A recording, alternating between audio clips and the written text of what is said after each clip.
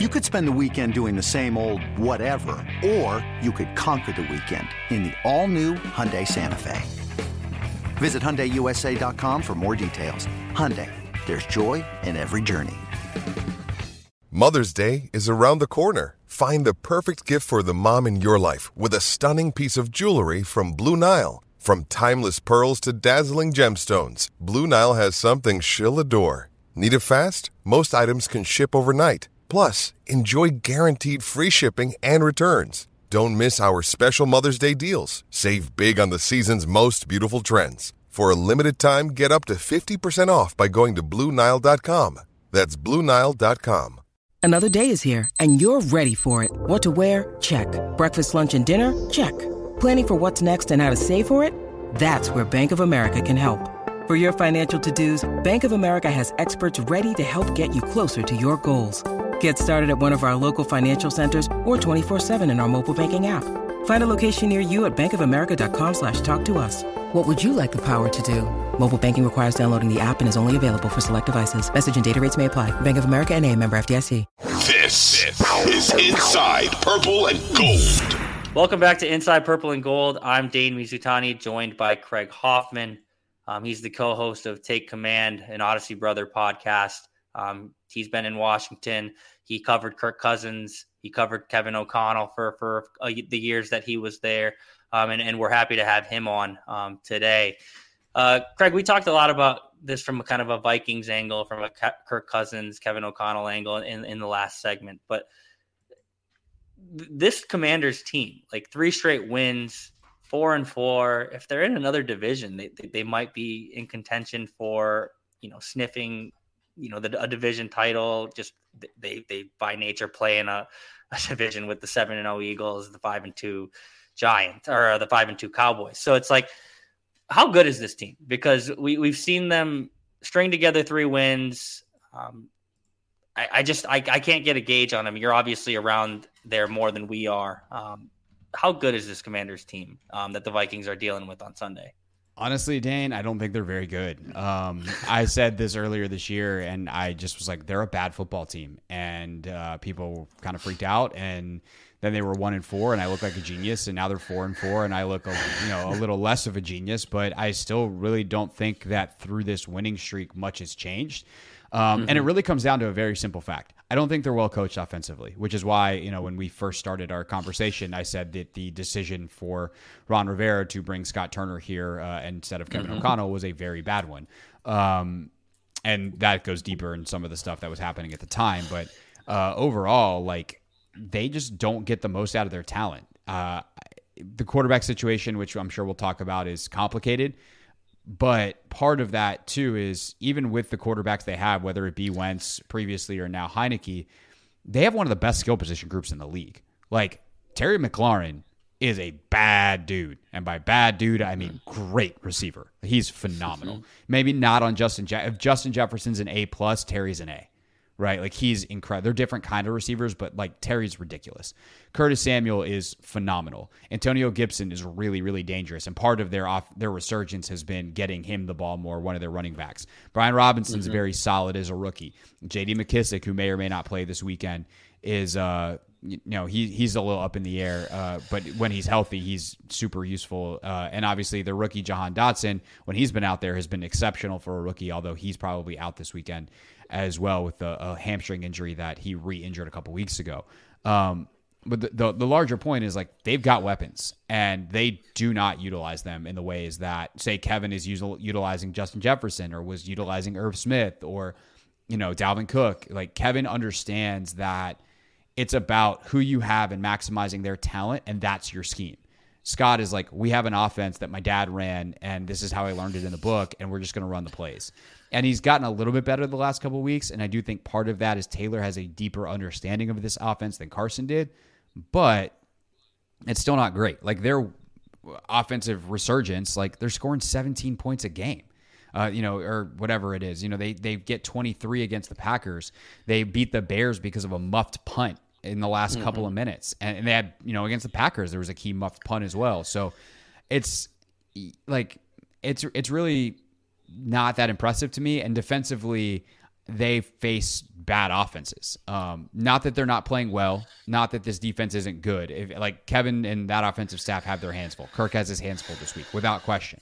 But can they put up 24, 30 points on this defense if the defense plays like it did the last couple of weeks where they let a bunch of big plays go by and the offenses couldn't take advantage? Yeah, absolutely. And that's what scares me, I think, for the Commanders of these next 2 weeks is you have Minnesota, obviously, this weekend, and then they have Philly the weekend after. And that's pretty scary in terms of the big play potential and the way they've been playing not being good enough.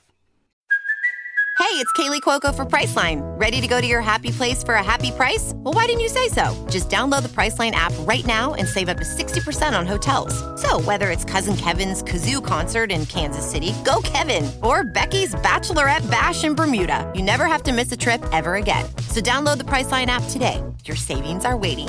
Go to your happy place for a happy price. Go to your happy price, Priceline. Sure. How has Taylor Heinicke looked? I mean, obviously he's put together the 2 wins. He's someone Vikings fans know pretty well, just because he was kind of that darling of preseason, of training camp, of mini camp back in the day. We can probably get more into this when I join your guys' show later, but he was going to be the starter the year that Teddy blew out his knee. But Taylor kind of did something. We won't get too deep into that. And in the offseason, that kind of enabled him to be able to do that.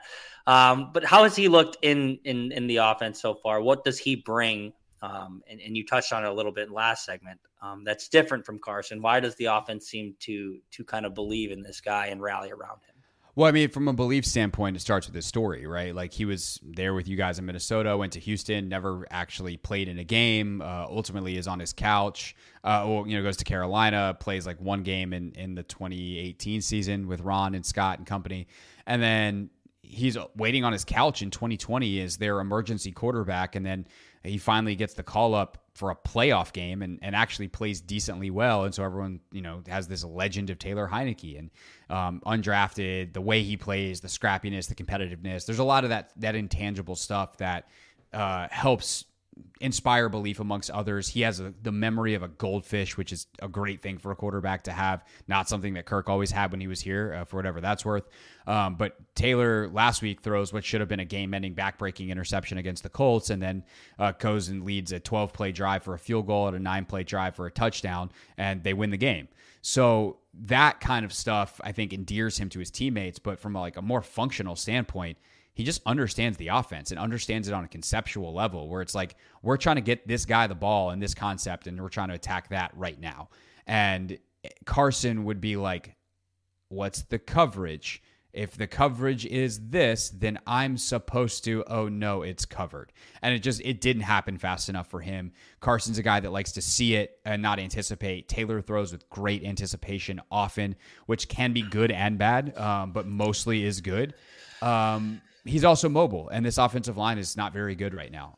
They have not been playing well, but his ability to, one, get the ball out quickly, and two, move within and get outside of the pocket has been a complete game changer. If Carson Wentz had played the last 2 weeks, we're looking at 6 to 8 sacks per game. Taylor's taken a total of 3. And that ability to keep your offense on schedule by not being in 2nd and 19 all the time has made an enormous difference for this team. They've had a bunch of bad screen passes that they need to clean up, so that they've got some 2nd and 14 situations last week that really killed them, and 3rd and longs they didn't convert. But I think that's the biggest difference is the conceptual understanding, the anticipation, and the mobility have been the change for him compared to Carson that have really set this offense forward. You talk about the conceptual understanding, and it kind of clicked to me. Like, excuse me, Kirk and Kevin have a history, and Taylor and Scott have a history. Scott loved Taylor; he was obsessed with Taylor during their time in Minnesota. So it's not too surprising that he was someone who helped him get into the league, and he's someone who helped him stay into the league, and now they're having success in the very micro sense. Because to your earlier point. How good are the Commanders? We don't know. But over the past couple of weeks, that tandem has looked successful. Last one here, and then we'll kind of wrap. The defense you mentioned, giving up too many big plays. But Kirk was asked about the defensive front yesterday, and it would seem if the Commanders are going to rattle Kirk this weekend. It's going to be by pressuring him.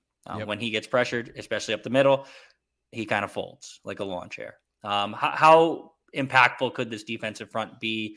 I know Chase Young just got designated for injury for return off the injured reserve. I don't think he'll be ready, but like, do you think the defensive front is something that could kind of fluster Kirk Cousins, knowing what you know about the defense and knowing what you know about Kirk Cousins' ability to handle pressure? Absolutely. If they win, I would say that's probably the best path for it. Now, yes, Chase is very unlikely to play. He just went through individual drill on Wednesday, and they're really anticipating him making his debut on Monday night next week against Philadelphia. Sure. So they've got that 21-day window. But the bad news for the Vikings is they've got 3 other first rounders, and those dudes are really good football players. And by the way, the guys that have been replacing Chase are good football players. James Smith-Williams, Casey Tuhill, F.A. Obata have all made impacts this year. And they unlike what Chase was doing last year, like this defense really struggled last year with guys freelancing, and it caused a bunch of big plays to be given up. And the guys that replace Chase just do their job. And it's actually been a nice compliment to Montez Sweat on the other side, who, while he doesn't have massive sack numbers this year, does have he's top 5, maybe top 3. At one point, he was leading the league in pressures. I haven't checked the stats this week, but he's having a really good year in terms of his impact that he has. He's also a great run defender. So that's been something that they've really excelled at, is stopping the run against some of the best rushing offenses in the league. I think in terms of the interior pressure, though, like, I don't know there's a better duo than John Allen and Daron Payne. You know, obviously Aaron Donald and literally anybody that's an NFL caliber player next to Aaron Donald would have a say about that. But Allen and Payne as like even distribution of talent, good luck finding 2 better than those guys. Both first round picks. Allen's already signed a massive extension. Payne's going to get paid in a major way this offseason. And they deserve it. And not only are they good run players, like, they are both excellent interior pass rushers. And guys who understand how to rush together. They stunt, they twist, they understand also if Kirk tries to get the ball out quick, like, hey, let's get our hands up. They bat down a bunch of balls. And I think what's been really interesting, Dane, about their season is the consistency with which those guys make big plays. So, yeah, they might give up a big play and all of a sudden the team's in the red zone, or they give up 6-7 runs in a row. All of a sudden, a team's down in the red zone. This happened in an early drive for Indianapolis last week. The Indy finally got going. They got the run game going. They're gashing them 6-7 yards a carry. Jonathan Taylor busts a big one. And then John Allen, boom, on first down, I think it was first and 10 from the 15. Tackle for loss for 5. Now, all of a sudden, Indy's got a throw on 2nd and 15. Allen helps flush Ehlinger out of the pocket, hits him, and Ehlinger fumbles. And next thing you know, 0 points, back the other way they go.